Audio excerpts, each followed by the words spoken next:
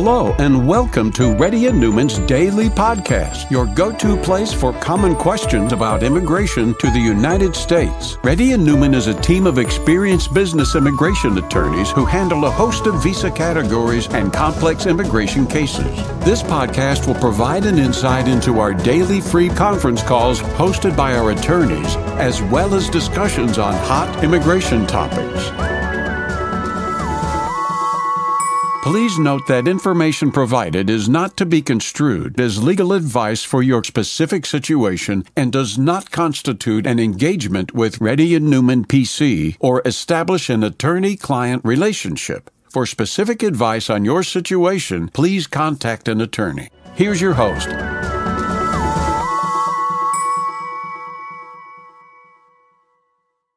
Good afternoon, everyone. My name is Rebecca Chen. I'm a partner with Reddy and Newman, and I'll be doing the conference today. Shruti, could you start the first question, please? Yes, Rebecca. Harshit? Hi. Hello. Hi. Thanks for your time. Earlier, I had a discussion one-on-one with Rahul Reddy regarding my wife. She's on H4 and she got an I-94 expired. Based on Rahul Reddy advice, we applied through Consulate Dropbox from India, and they have called her for interview. So they told to carry the documents like LCA, employment letter / end client letter. So, but my end client letter, we are not getting the end client letter from my because of their policy of client. So, but we have a vendor letter, and also vendor letter has some. Given the letter that we cannot provide the client letter as well, I had those documents. Is that fine, or is it definitely H4 extension, or they definitely require any client letter on it? They're really not supposed to request any of that for an H4 visa interview because they're not even really supposed to ask for those types of documents anymore for H1B visa applications, much less H4, where the only thing they're supposed to verify is that you are still in H1B status and that you're still married. So they're definitely overreaching. If you don't have the end client letter, all you can do right now is to respond with what you have. Really, if it is unsuccessful, I would say there aren't many good options at the consulate for following up or appealing a decision. Really, the only option is litigation, which our office has been doing on 221Gs issued at the consulate for unreasonable delays or sometimes unreasonable document requests. So if it does come to that, you could always contact Stephen Brown in our office, who has been filing litigation based on that. But I would say at this time, all you can do is try with the documents that you have. Okay, only the confirmation letter of employer and this vendor letter is fine. And if any questions asked on I-94 expiration, do we need to explain anything? Actually, my wife has a high risk pregnancy and also low platelets, and she went on the injections for 10 months for every day. So I-94 expiration, do we need to explain anything? Depending on how long it was, if she overstayed her I-94, then she probably will need to explain that. And it's probably best if she has a consultation directly with an attorney to prepare for those questions. Okay. Next question. Sushmita? Hi, Rebecca. This is Susmita. Thanks for taking the call. I have a quick question. My H4 EAD was expired in September 2022, and due to some visa issues of my husband's H1 and everything, I couldn't apply for renewal in the time. So I'm applying for renewal now. Will I be able to work on the receipt number now, or do I need to wait for the card arrival? Okay, so just to, so I understand, it's just the I-765 that was filed late, not the I-539. Was your I-539 filed on time? Nothing was filed, actually. Okay, and your I-94 expired in September, and you just now filed the I-539 and I-765? Yes. Okay. Do you know if the attorney who filed it, did they include an argument to explain the delay in the filing? No, actually, they are just about to file today. So when I just learned that I will not be able to work on the receipt number. So that's where I got confused, and I thought if there is like any other way that I can apply and work on the receipt number.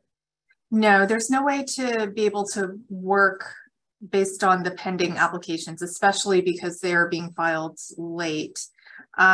Right now, I would say your main concern will need to be making sure that the gap in the delay in filing is excused by USCIS, because technically if it's being filed now when the I-94 expired in September, USCIS... Actually, I was in India, so I was not out of status. I was in India. I just came back. So I was not here when my I-94 was expired.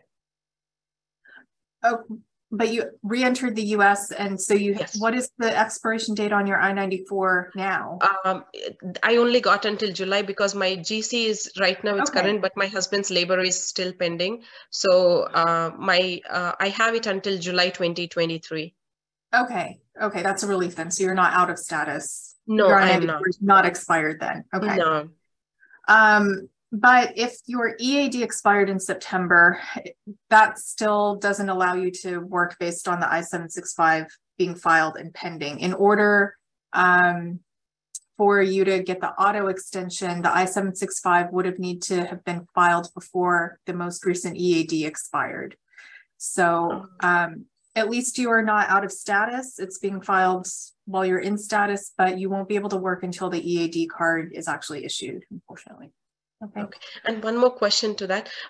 If the card is renewed, will I get the extension only until my husband's H1 validity period? Yeah, it should match the end date on your husband's H1B, his current H1B. Okay, sounds good. Thank you so much. Sure. Next question. Surya Kiran. Hi, Rebecca. This is Shweta. I have a question here that I came to States on H4 visa in December 2022.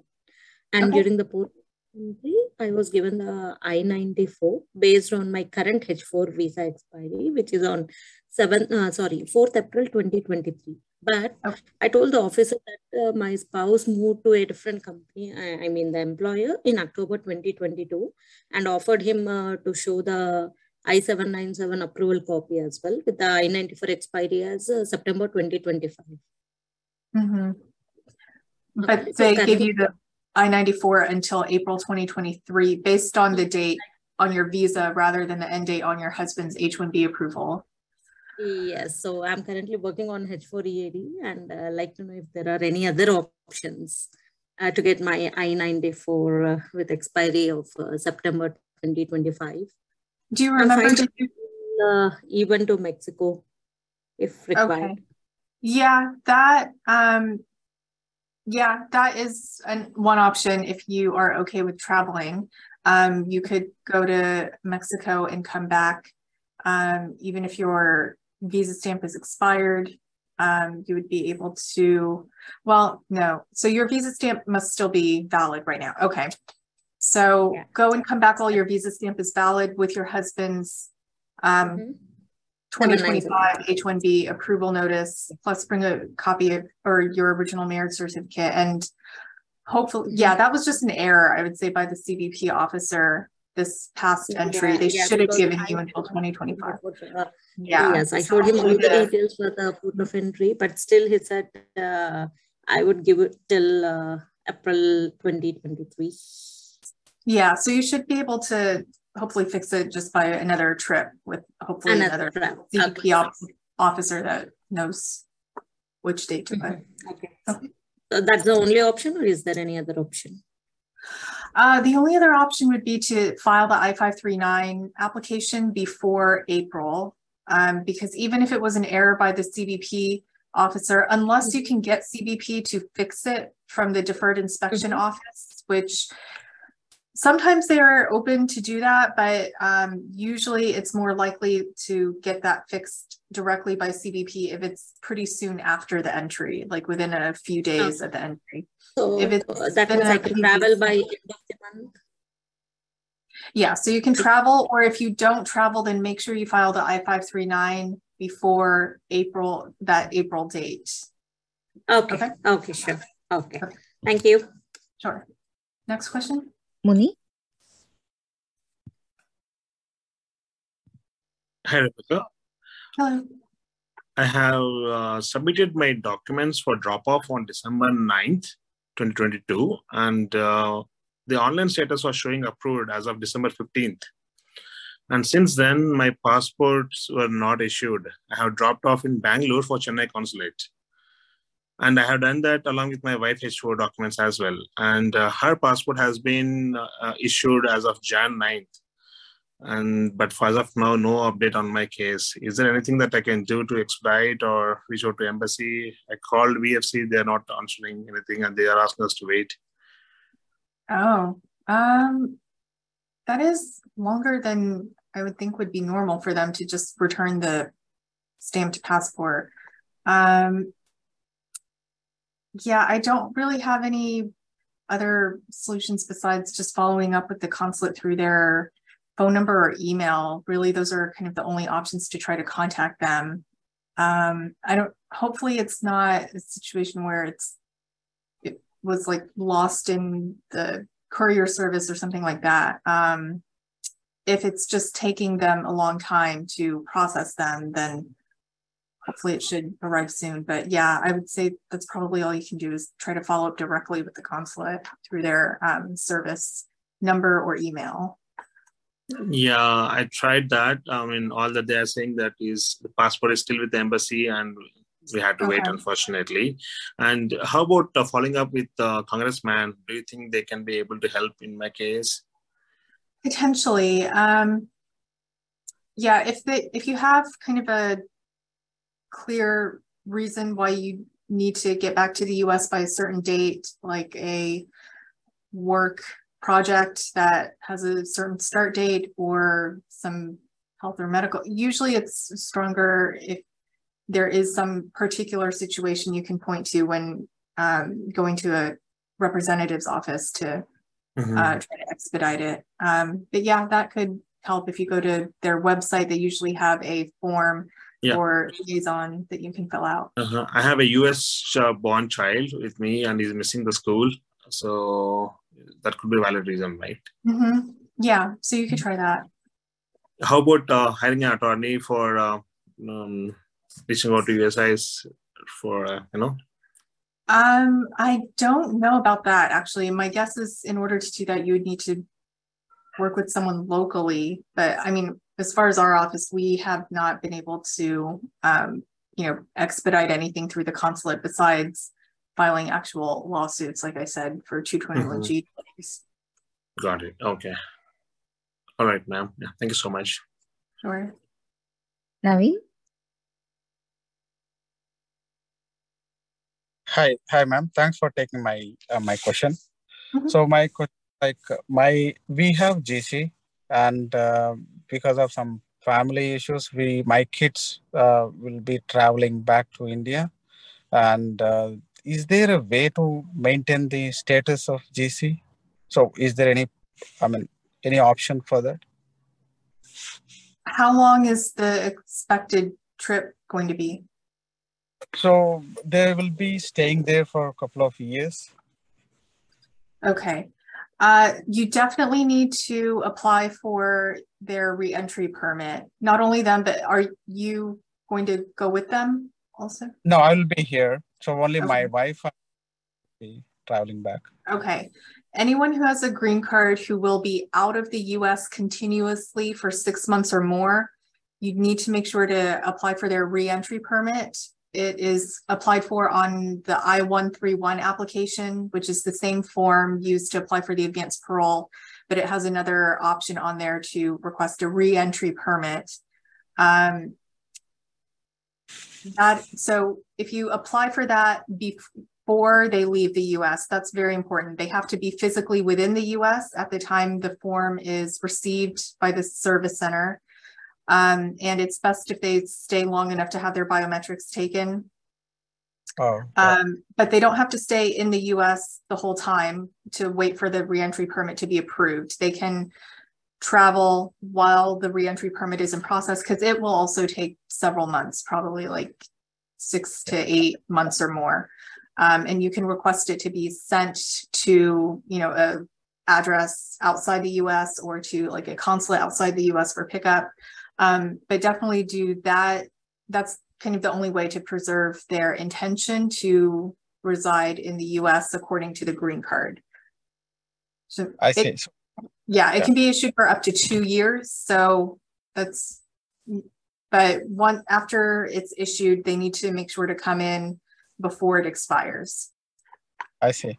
But is there a choice that if we come back in a year, like, couple of months here, staying here, will that work by any chance?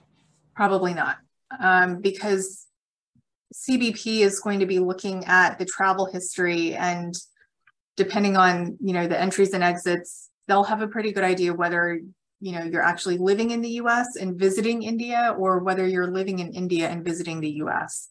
And anytime there's a departure of 6 months or more, there's going to be questions about the purpose of the departure, whether they still maintain residence here, bank accounts here, going to school here, insurance policies here, that sort of thing, to show ties to the US.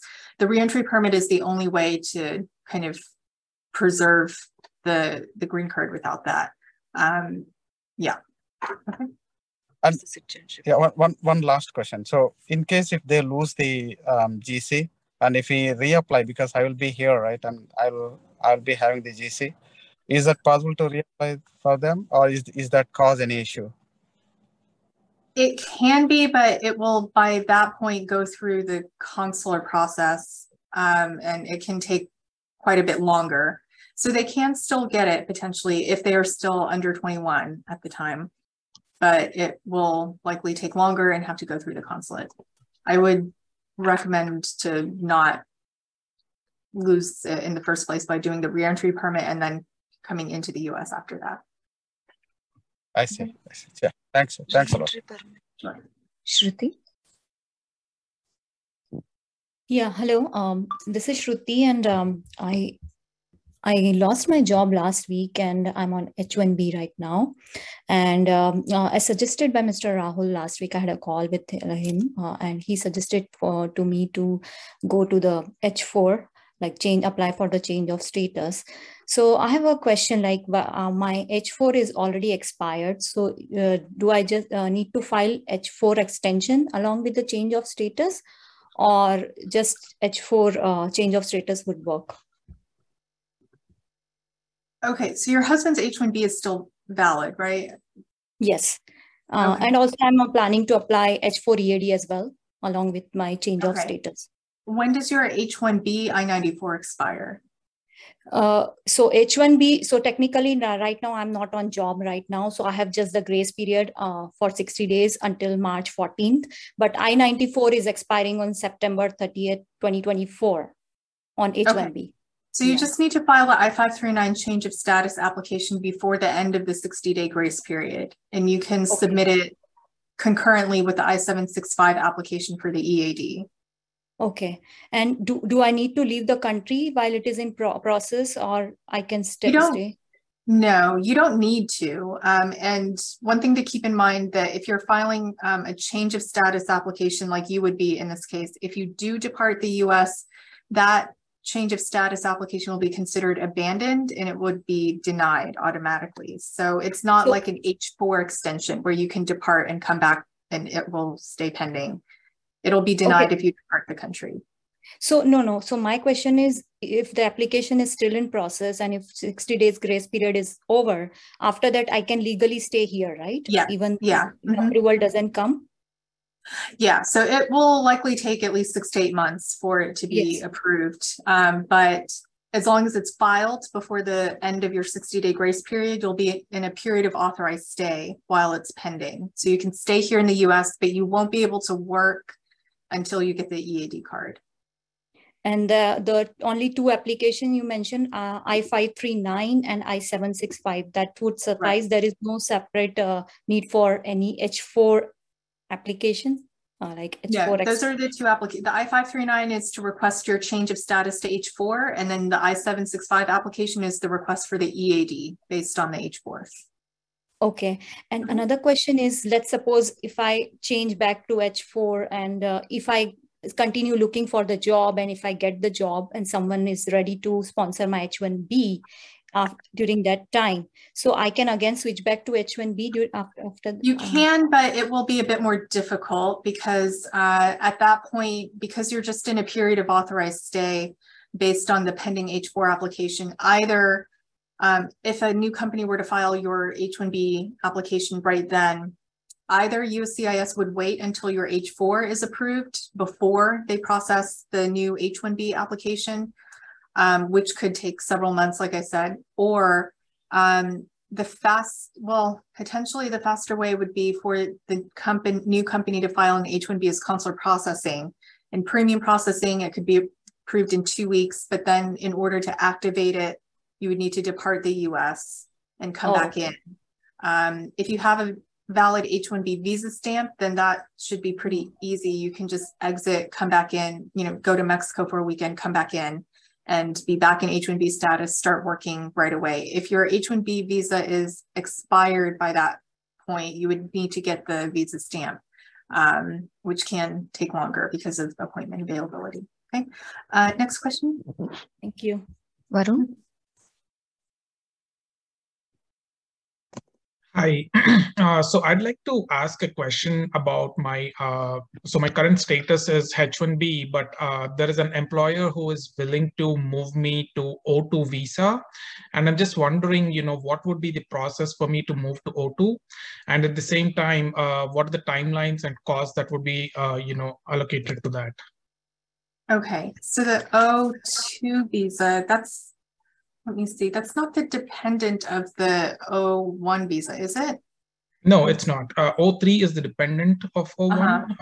O2 is more like a supporting person for an artist who is coming as an O1. Okay, yeah, because we have done some O1s. We haven't done O2 visas in particular, actually. Yeah, so we have done some O1s, but not as familiar with the O2, because I believe, from my understanding, the O2 visa, if you're coming as the support of an O1 artist, then you have to submit along with it the itinerary of their performances, that sort of thing, a schedule of the engagements that they're scheduled to be on.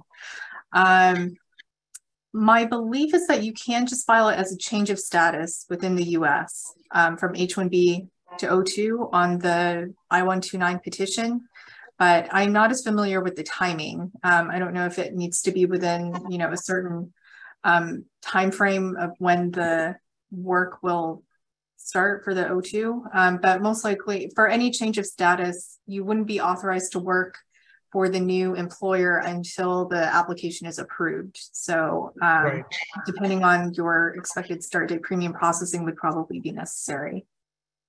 Got it. That makes sense. And is there a possibility for me to stay on both H-1B as well as O2 and then pick and choose what I want to work on? Not really, unfortunately. So you can't hold more than one visa status at the same time.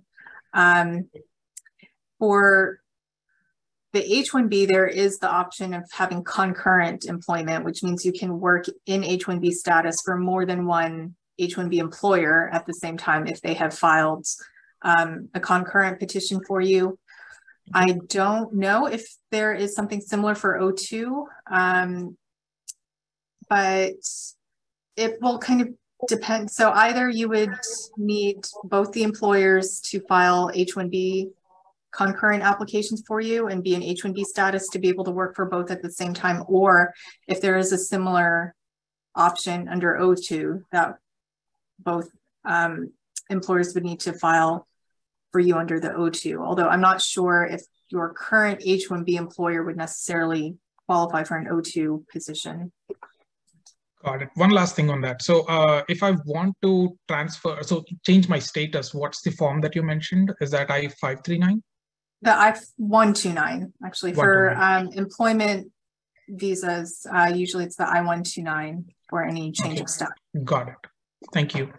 Sure. Manoj? Hi, Rebecca. So thanks for the opportunity. As of last week, my position got eliminated in my company. So I am from California. So we've got the WARN Act. So that gave me like 2 months of, the last employment day. The last deployment day that is actually on March 13. So for me, I don't know, first of all, I don't know the difference between the termination day versus last employment day. That's question number one. So considerably, I think I am still employed with the company until the last employment day is what is my understanding. Is that true? Yes, for the most part. And that is something that we've heard has been pretty common among some of the recent layoffs, unfortunately. But companies are trying to kind of help H-1B employees by at least prolonging the official termination date to give people as much time as possible to potentially transfer. So if March 13th is what they listed as your official termination date, your 60-day grace period will start from there. So you should have until mid-May. Oh, no, wait. I think I'm not an H1. So my case is, the following to that is, my case is basically, my 485 was applied on September 23rd. So at that point of time, I was current, but from October time onwards, it went backwards. So now I'm no longer current. But in EB3, I'm current. So I'm already filing my EB3 downgrade. So that's all happening. No problems with that. So, company is supporting, and then, legal is already taking care of the EB3 downgrade since I'm already current on the EB3. So the question is that my filing was done on September 23rd. The 180 day is exactly March 23rd. So I wanted to make sure that if my, last day of the employment is ending on 13th of March, which is just like 2 weeks shy away. So wanted to see if that creates any kind of problems with my, next employer, like taking an employment with the next employer. Because, technically it's just 2 weeks shy from the 180 day time. So what would be the consequences, and how would I? Okay, so your current employer is the I-140 petitioner then for both your EB2 and I have my 140 from a long time, so 2012 onwards. My priority date is actually 2012, June 2012. But yes, this 485 that currently applied, the current employer filed the 140 along with that. It's a concurrent filing. And they're the ones who are the petitioner for the EB3 downgrade also. Yes. Okay. So even if you're no longer working with the company, if the company is willing to keep the I-140 approved for those 180 days or beyond, then your I-485 can still continue processing technically. It's a bit of a gray area because technically the job offer that supports the I-485 application, it's a job offer, not necessarily current employment. So there are people whose I-485s are supported by a company they are not working for right now at all. As long as the company has that job offer for them and is willing to continue supporting the application by not withdrawing the I-140 and continuing to, sign the I-485J supplement in support of the I-485. So if your current company is willing to keep doing those things, keeping the I-140s for both EB2 and EB3 approved, letting them continue for the EB3, it may still be pending for a while if it's just being processed now. If they're not intending to withdraw them, then I would say your actual last day of employment with the company isn't as much of an issue. If the company is like, for whatever reason, if it were to be looked into in the future, it may just be like a temporary, like if they say their intention in the long term is for you to rejoin the company in this position, technically that is doable. They can still support the application. But on your side, I probably would not have any new company file a J supplement under AC21 until after those 180 days. I see. So even if I take a new opportunity, I should wait for, let's say, 485J, they will be applying after like March 31st or so. And actually our advice for the past couple years has been that if you are going to move to a new employer, based on AC21. It used to be, years ago that we would recommend the new company file the J supplement proactively. Actually, the past couple of years, USCIS has not been requiring the J supplement to be filed proactively. If they want it, they send an RFE for it. And so if you do join a new company, I probably would not. It's a good idea to confirm that they are willing to file the J supplement if it is asked for by USCIS, or if you're scheduled for like an in-person interview for the I-485, we recommend that you bring the J supplement from the new company. So it's a good idea to make sure they're willing to file it if it's necessary, but I probably wouldn't do it just upon joining. Just wait until it's requested. I think, so I have my EAD. I can just join with my EAD to my new company without doing anything as of today, because my existing company mentioned that they're not going to revoke any 480s or 485s or anything like that, even upgrade or downgrade, whatever they will support. So the point is that, if I go to the new company, use a EAD, simply join the company. Don't worry about anything else at this point. Yeah, okay. I would say so. Sounds good. Sounds good. Thank you so much. Really appreciate it. You're welcome. Okay. Sorry we weren't able to get to everyone, but we'll need to close the conference here for today. If you do want to speak in more detail with one of our attorneys, our website has a consultation link where you can schedule a one-on-one appointment with any of the attorneys in our office. And the next conference should be tomorrow at 11:30 Central Time. Thank you. Thank you for listening to Reddy and Newman Daily Podcast. We sincerely hope that you've taken something valuable out of it. Don't forget to subscribe and leave us a review.